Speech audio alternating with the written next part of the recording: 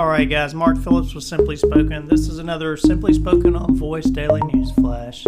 Back again talking about Amazon and Google today with their focus on selling smart displays via the hook of recipes in the kitchen. So hands-free recipes, and in both cases the platforms have been doing that. It's a nice natural use case, hands-free recipe walkthrough, but they're beginning to do that with content partnerships rather than skills that or actions that are deployed on the platform that deliver the content. So in this case they have a content partnership with different vendors. I think Google's tied up with a few vendors, and Amazon is tied up with a few vendors as well. So basically in that they allow those vendors will provide the content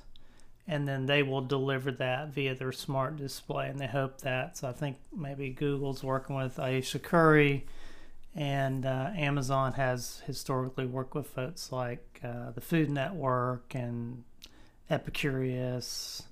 So they've Side Chef, who I think we featured that on a Bixby integration as well. But it's a nice use case, natural kind of thing to want to do is use voice in the kitchen. The smart display is a great way to